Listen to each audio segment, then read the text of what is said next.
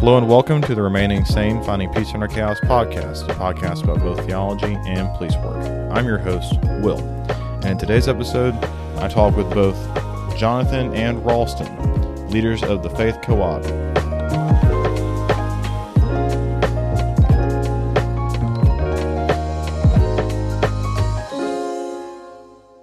Well, one of the reasons why this podcast was started was I began to realize in police work that a lot of police officers around me were finding their purpose in policing.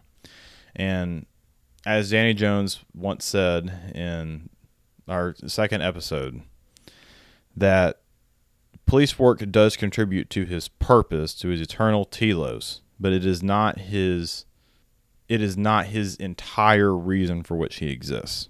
Now, this problem is not unique to just police officers. We may feel it in different ways than people that are around us, but nurses, business people, pastors, really anyone else out here does struggle with this same thing, with finding their purpose in their work. Both Jonathan and Ralston have tried to help people out with this in the Chattanooga area. So would y'all mind just giving a brief introduction as to who you are and the work that y'all do? Yeah, thanks, Will, so much for inviting us to be on this podcast with you. What you're doing is really important for your audience, and we are honored to be part of that conversation that's going on. The Faith Co-op is a nonprofit here in Chattanooga, and our mission is to help awaken Christians to how their faith brings daily purpose. So many people in our city, like you said, can have a really unhealthy view of how their work informs their identity and their purpose.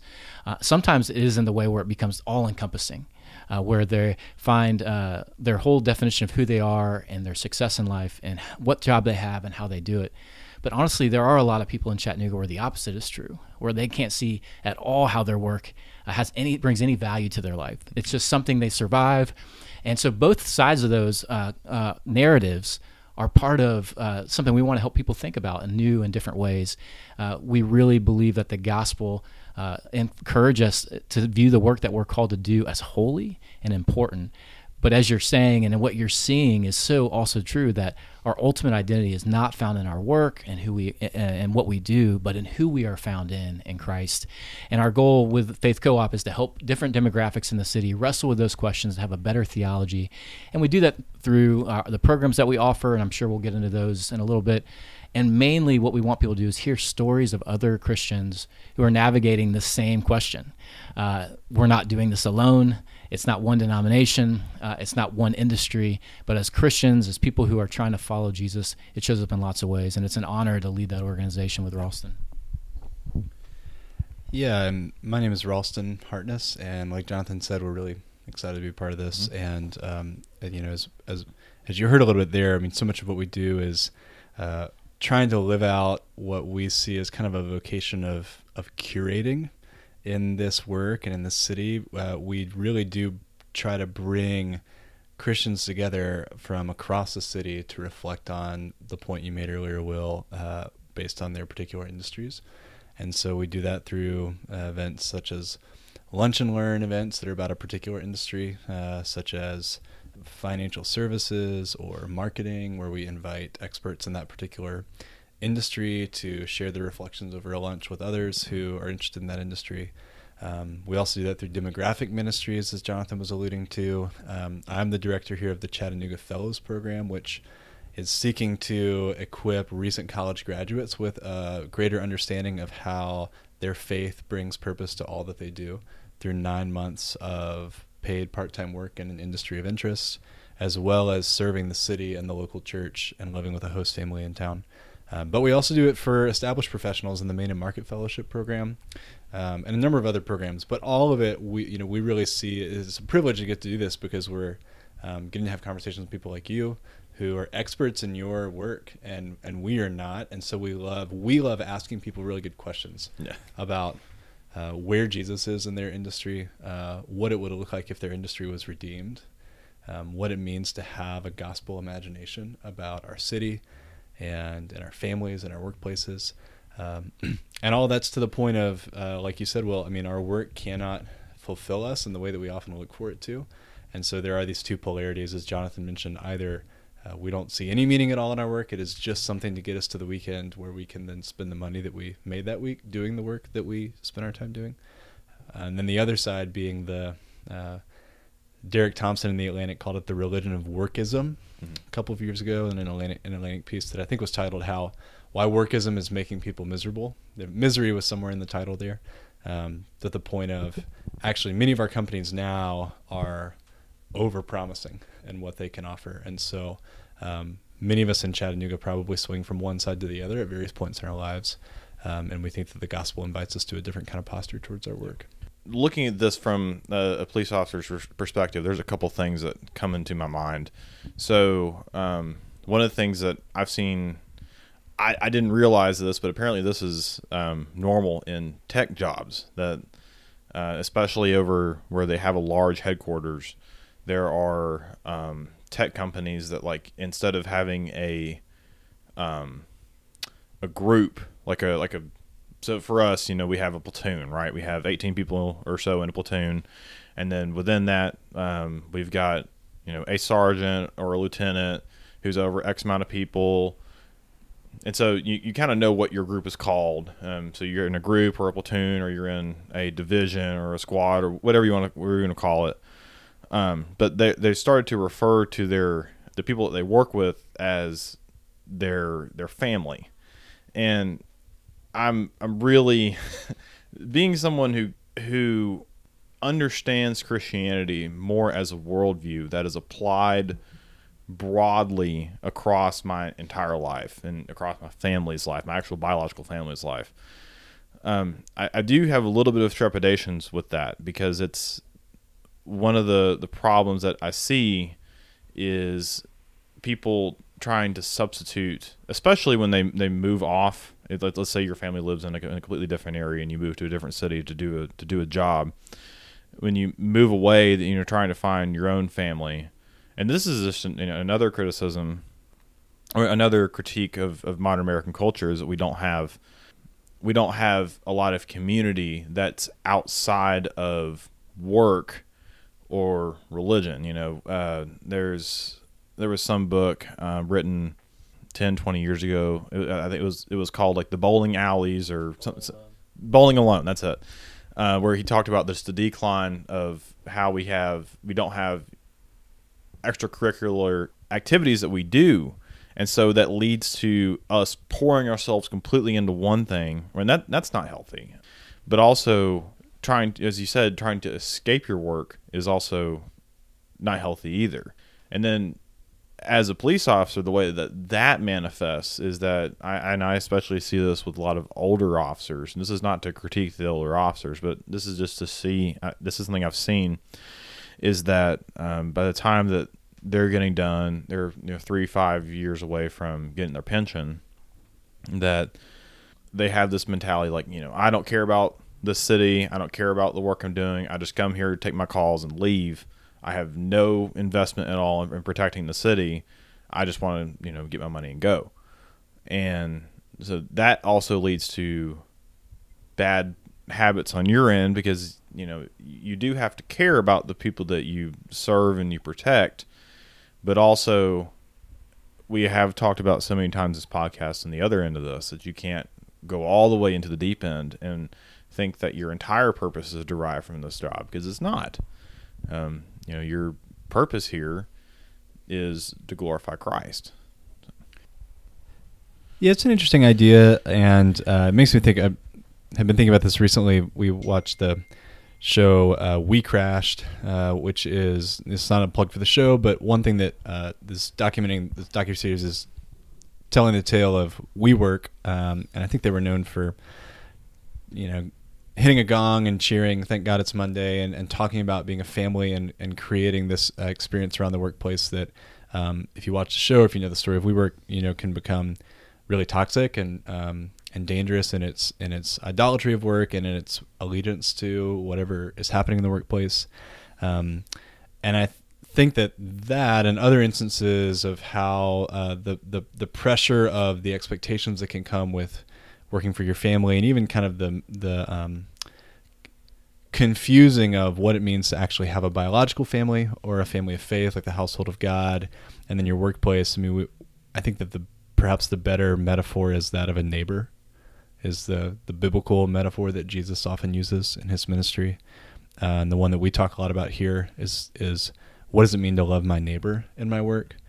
And what does it mean that, I mean, even your colleagues are your neighbors, right? And so when you're at work, like, you're not just one entity that is doing some product or service for the others out there in the city, but actually your neighbor is the person in the cubicle next to you or the office next to you, or whatever the comparison might be for police work, Will. And so not only are we as Christians called to work for the good of others, like outside of our company in the cities or in the churches where we inhabit, but actually when we go to work, Jesus is calling us to serve even those on our team, because they're our neighbors as well.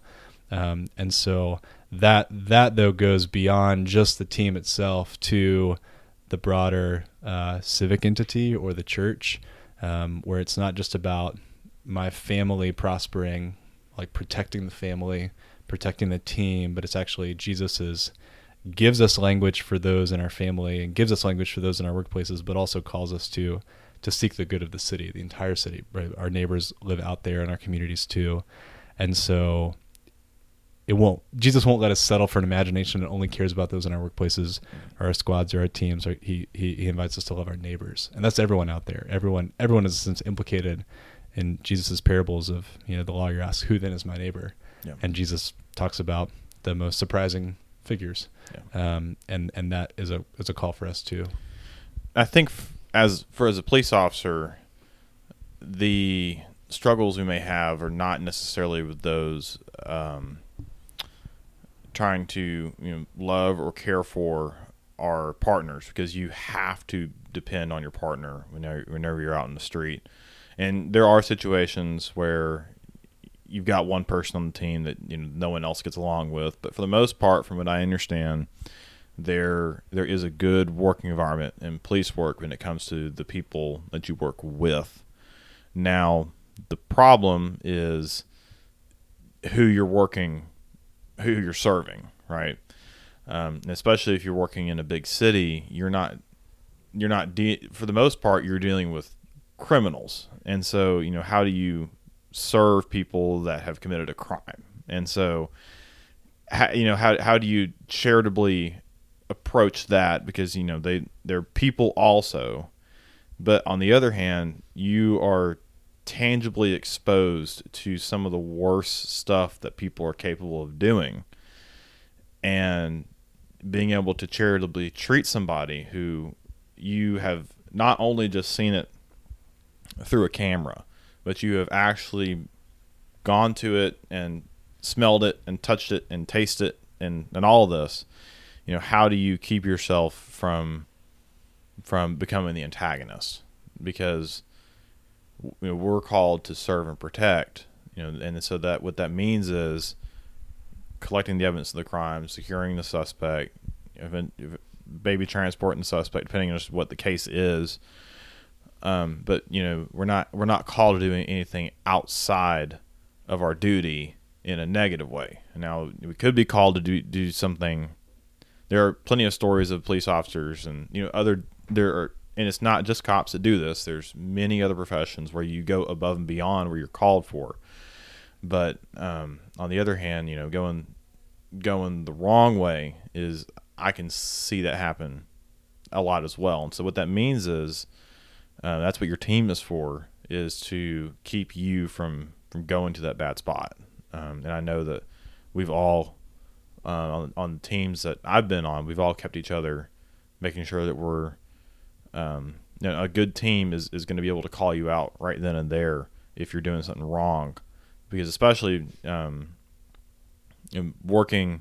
being out there on the street working with real people in real time, you can violate somebody's rights in an instant. You can make a bad decision in an instant, and so you have to constantly be aware of that. And these things have long-term implications. It's not just that you can just take these events back. Man, well, you make those are some really great points. And myself not having been a police officer, my brother-in-law is a police officer, and we talk about this sometimes. This stuff is so complex, and the idea of loving neighbor in this kind of setting is not unique that anyone has to think about it. But for a police officer, this is a really big deal, especially a police officer of faith. Just a couple of thoughts that that I hope can be an encouragement. In a place when we start viewing others as someone to love as our neighbor, not as a family member where you can't be fired from your family, you can't, you never are separate from your family, but when you love a neighbor, sometimes you're close and sometimes you're far. One of your neighbors is your partner. It is the person that you're doing life with. And you probably have the best opportunity to know them as a whole person, not just as a police officer. You know who their family is, and you know maybe if they've had a rough week going ahead of time. But one of the theological concepts that we talk a lot about, no matter what job it is the idea that in Genesis 1, when God made man and woman, he made them in his image. That before even there's salvation and people being saved, that there's innate dignity in being a human being. But also with being a human being is a lot of complexity, especially in a fallen world. And it's easy when we are on teams, not just in a police officer setting, but in other settings, to really delineate the us and the them. We are the us and they are the them. And studies have shown over and over again that when we use that language of us and them, we think a lot more highly about the us, and it is easy to think more harshly about the them.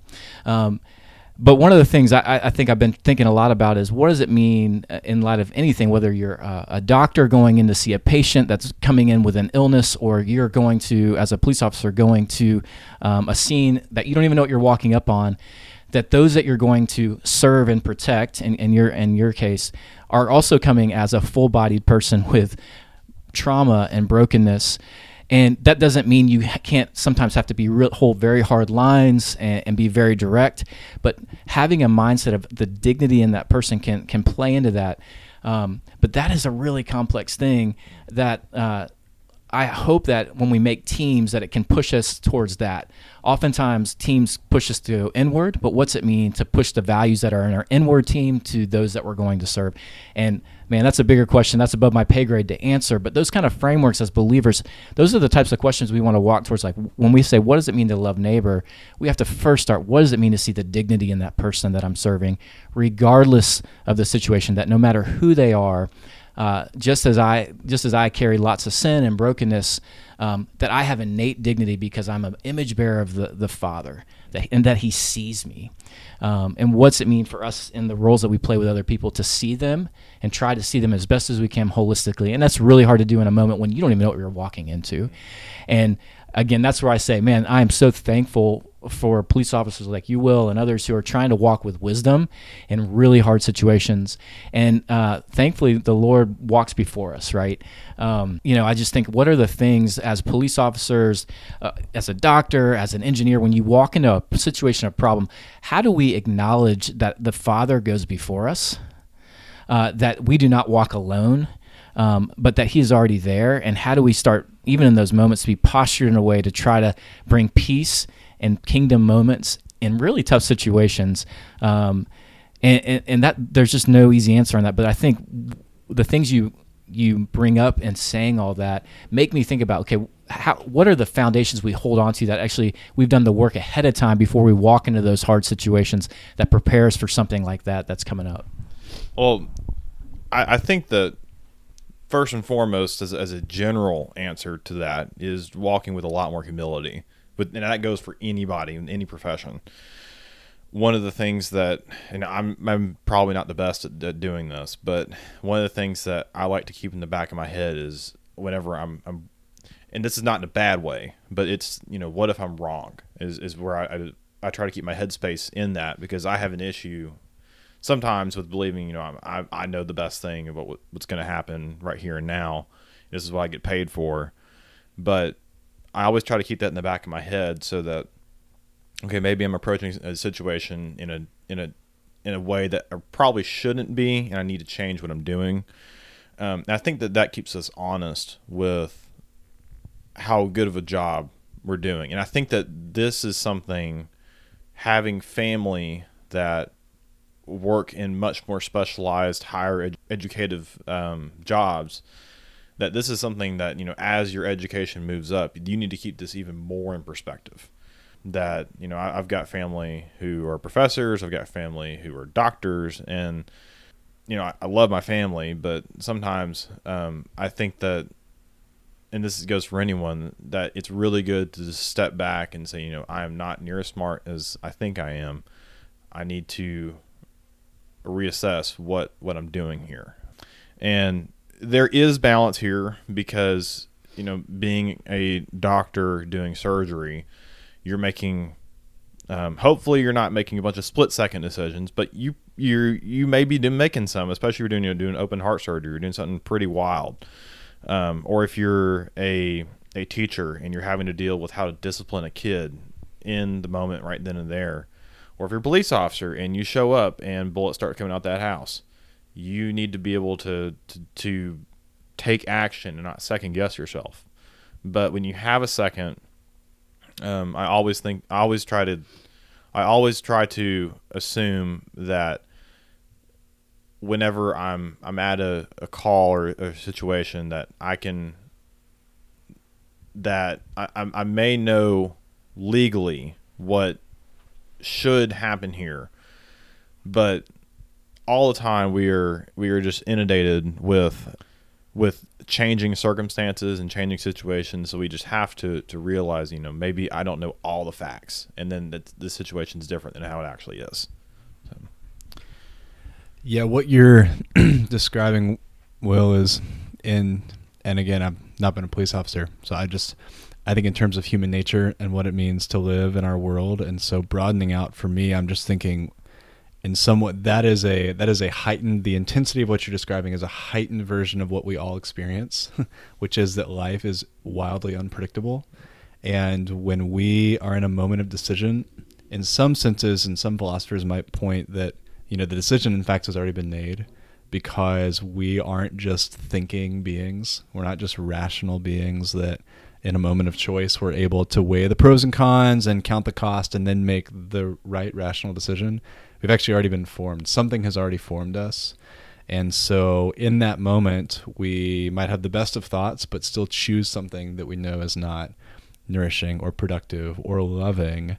And even in the moment, we might know that it's not right, but something has led us to another decision. And I would just say that to say, what you've just pointed out, Will, is it's an encouraging picture of community formation, what you're describing about the community of a squadron and the power of communal formation, which in many senses what we would pray and hope that each local church is doing, is that as a community, the church as a body of people that are day in and day out trying to walk and live with Jesus in such a way that each individual is being formed more and more into the likeness of Christ, so that at any given moment, Jesus is moving and living through them, not just because of how good they are. In fact, like human evil and human sin runs right down the middle of every one of us. And so it's not just our goodness that is executing the right decisions in a given moment, but it's the work of the Holy Spirit, which happens through the believer, through the presence and the faithfulness of the saints around them and the formation. And that might be the liturgy at church week in and week out. It might be, I think that,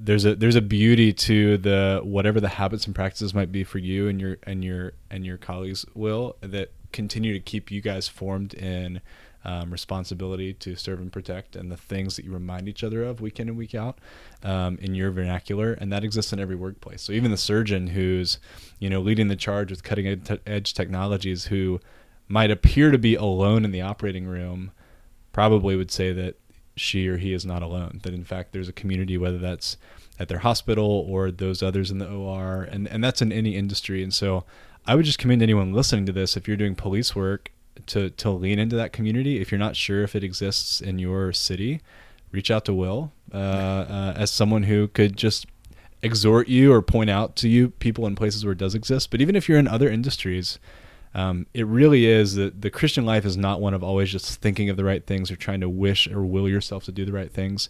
We have to have a community around us that can hold us up and actually can hold us up before those moments of decision come. And that's where I have great sympathy for the desire for work to be like a family, because we are so desirous of connection, and we're made to image God, and God is a Trinitarian God of community. And so we're just so desirous to be in community with others.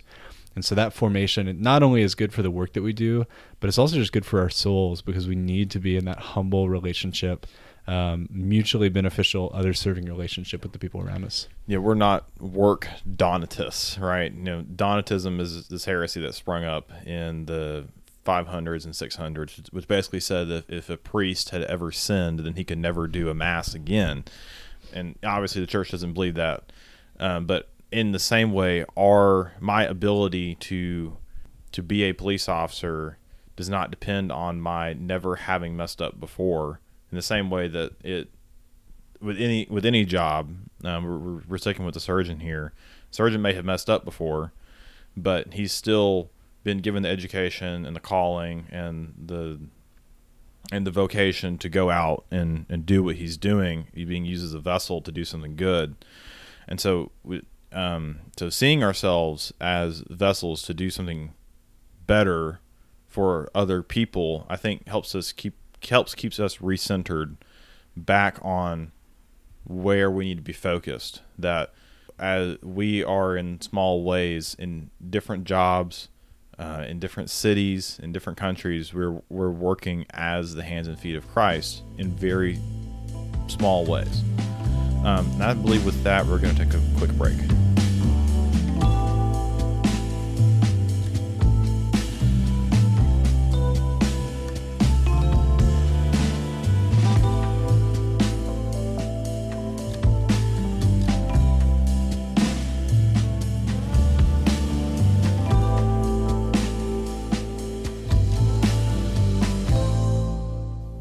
Alrighty, and we're back. So for the first half of this episode, we've talked mainly comparing some of these overarching problems with police work and to a lesser extent with other professions. But I wanted to get into, in the second half here, Jonathan and Ralston, what are some of the things that y'all do here at the Faith Co-op to help out with this idea of faith and work? Yeah, well, I think one of the things we talked a lot about even in the first half is the role of community in being formed and shaped, and then even having a sense of what it means to honor the Lord and to walk faithfully into the vocations we're called to do.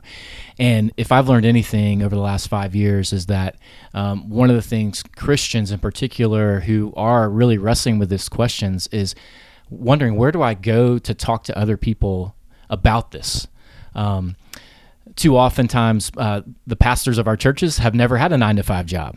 They're going to ask me about my personal walk with the Lord and my quiet time, maybe my marriage. But if they've never worked in the industry that I'm a part of, they might not even know how to begin to enter that conversation with me.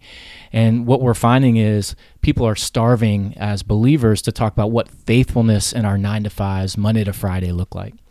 And so over the course of the last few years, we've started to create opportunities for different demographics in the city to have a place to wrestle with these questions. So the Faith Co-op is really a hub for lots of different distinct programs around similar topics that give audiences from specific backgrounds a place to chat and to talk and to learn, but also intentional ways for those communities of believers from different backgrounds and demographics and ethnicities and denominations and professions to actually come together with this shared language to think about what does it mean for us not only in our specific job for the sake of our city, as what we like to call the church scattered. We go to church gathered on Sunday, but we're commissioned and sent out every Sunday. Almost every denomination has some sort of sending out that happens at the end of the service. And what does it mean to be the church scattered throughout the week? And we want to provide a place for believers from different denominations to begin to have a vision for what it means that the work they do can serve others. And so we offer 2 distinct fellowships. Ralston mentioned those, the Main and Market Fellows for established professionals, the Chattanooga Fellows for recent college graduates who are just beginning this journey. We have a faith-driven network where we specifically focus on entrepreneurs and investors to gather around what does it mean in light of their faith to start businesses and then to invest in companies that are kingdom-minded. We have our Lunch and Learn series every other month that is our broad net to invite folks into these conversations. And we also have a class we call Faith and Work 101, where churches will have us come in and lead a Sunday school or a Wednesday night gathering. We've even had some companies reach out and have us come in with their faith-based employees to talk about what does it mean to have a theology of faith and work. And so we want to be the gatherers of these types of conversations to send folks back out with encouragement and language and be equipped to begin to live faithfully into the work that they're called to do in light of the gospel. Is that last class a one-time thing, or is it a series? We offer, it's a 6-session class, and so depending on the format, it could be over a 6-week thing at a church or over a day and a half at a business. Okay, thank you. Ralston, and from what I understand, you lead the Chattanooga Fellows. Would you mind speaking a little bit more about the work you do with them? Yeah, the Chattanooga Fellows program is as Jonathan just mentioned, it's a leadership development program for recent graduates. And so college graduates from all over the country will apply and move to Chattanooga from a diversity of different colleges. This year we have 5 different colleges represented and 6 different states across the country. And they moved to Chattanooga with kind of the hopes and the plans of this program being a chance for them to explore and mature in their faith, as well as discover and deepen their sense of vocation.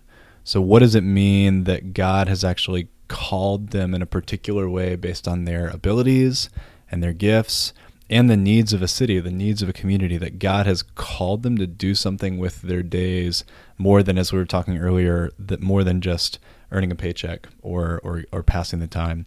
And so they come, and we would hope that they would mature in their faith through worship in a local church, that they, through paid part-time jobs in the city of Chattanooga, would begin to develop really valuable professional, marketable skills in an industry that they're interested in. Many of the fellows will grow to really love that workplace or that industry and might even continue on in Chattanooga after the fellows program ends, working at that same employer. And other fellows will decide that they want to work elsewhere, or employers might say, we'd like for you to go work elsewhere. This was just a chance for you to explore during the fellows program. We see all of those possibilities as really beneficial outcomes for the city of Chattanooga and for the fellow, because it's a chance for the fellow to learn and grow, but it's also a chance for them to add value to their workplaces. And that's really important to us as a program, as we seek the good of the city, that these college graduates that are moving to Chattanooga are actually, they're not just coming to be a parasite on the resources of the city, but that we're encouraging them through the programming that we do to go to work every day and to seek to love their neighbor, and to go to work every day and to seek the good of that industry, the redemption of that neighborhood, whatever it might be, through the spreadsheets they make or the other projects that they do. And then in addition to that, fellows live with host families around the city. And so that's a really important piece for us of the college graduates getting a picture of really faithful family life in a new city. These families are from a diversity of backgrounds. Some have kids, some don't. Some are empty nesters living in various neighborhoods in the city of Chattanooga. But it's such a beautiful picture of the body of Christ, as Jonathan said, the body of Christ scattered through the week, where in every corner of the city, those who are seeking to love and serve Jesus and serve in his name are just quietly and faithfully living out family life. And so the fellows get a chance to enter into that. And we have incredible families that have hosted fellows and given so many of their resources to fellows, so much emotional energy and grace and compassion and generosity to fellows through the years. And then really all of this is surrounded and connected by the community that fellows experience. One of the biggest challenges of transitioning from college life to the full-time working world is the loss of campus community.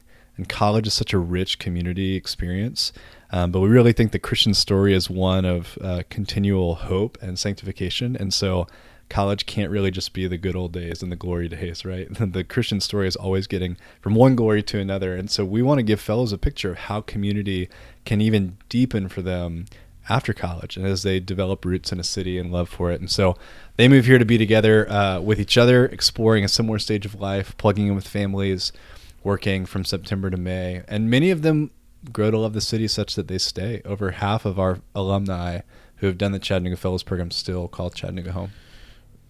You're hitting at a point in that I've had a couple different guests talk about previously, and that's learning from the ones that have come before us. That is so important for the Christian tradition. Whether you're a Pentecostal all the way to a Catholic, it's important to read the Bible. And I'd even argue it's important for us to read from other Christians that have come since then. Starting now just to read some Thomas Aquinas has really helped me out with understanding some theology and then understanding how to look at the rest of the world. And so, but it is so crucial that we have to realize that we're not entities unto ourselves, but rather we participate in this larger community together. And part of that is we learn from those that have come before us, and the other half of that is instructing those that come after us. And in police work, the way that is brought out is we have a police academy. That's the foundational structure. Really, that's not even building a house. It's clearing out woods. So that's teaching you how to think, how to approach situations. It's really it's a worldview change. It's a how do you look at the rest of the world first, because you have to have that down before you start building on that house.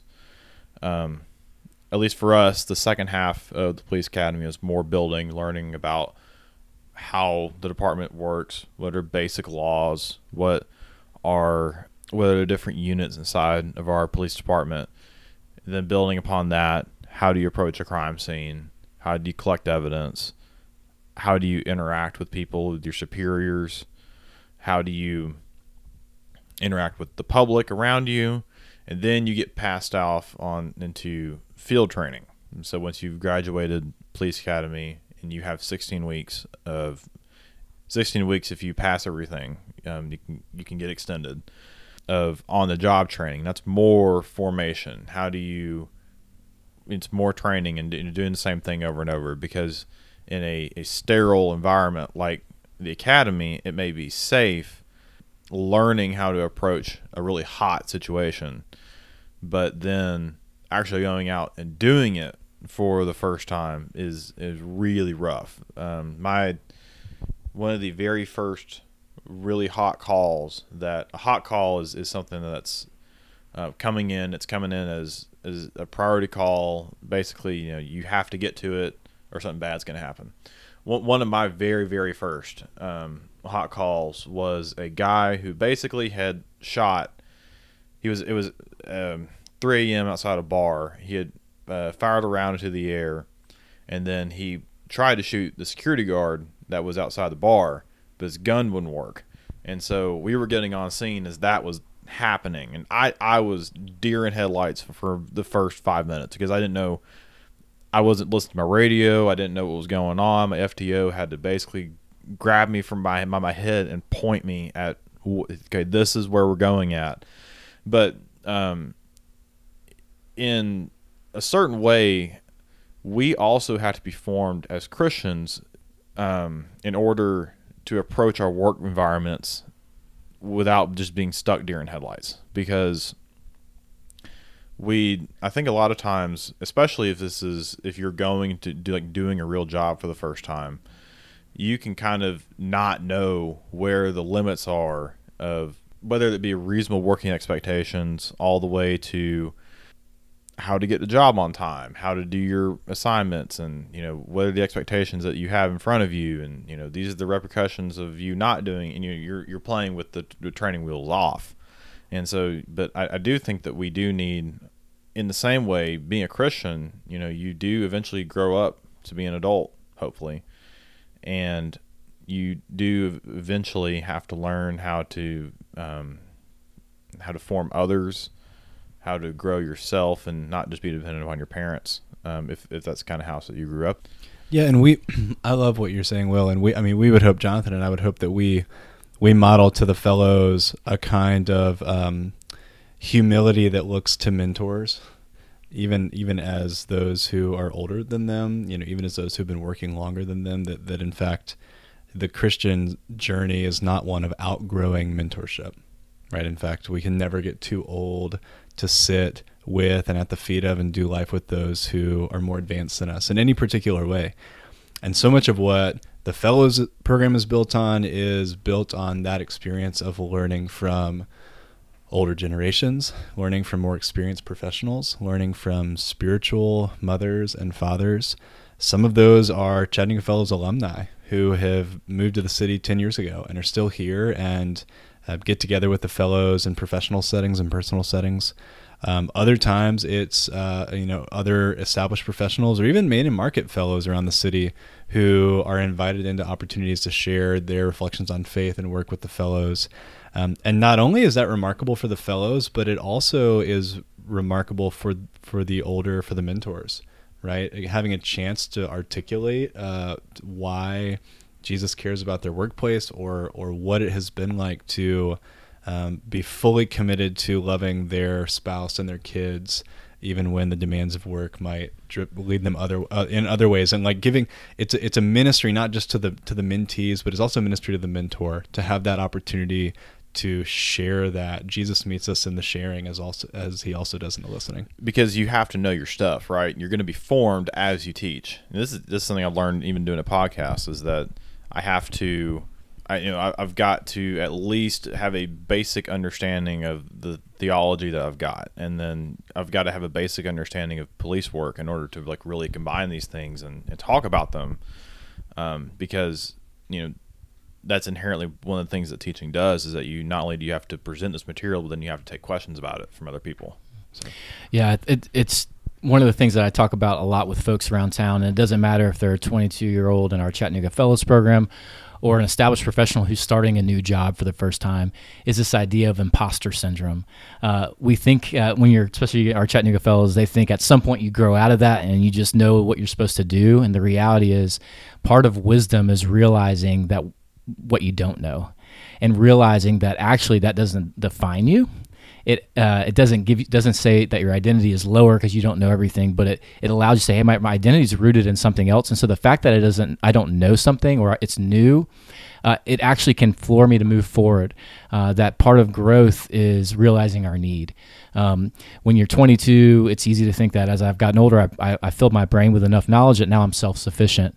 But now that I'm almost 40, I'm very aware that actually getting older means I realize how unself-sufficient I am, how much I need others, whether that's my wife to come alongside of me, whether that's funders to fund the work that I'm doing, that everything that happens in life, that we're tied together in that. And that's why the faith piece of this is so big, is that as we mature, we actually realize we can't do it all ourselves.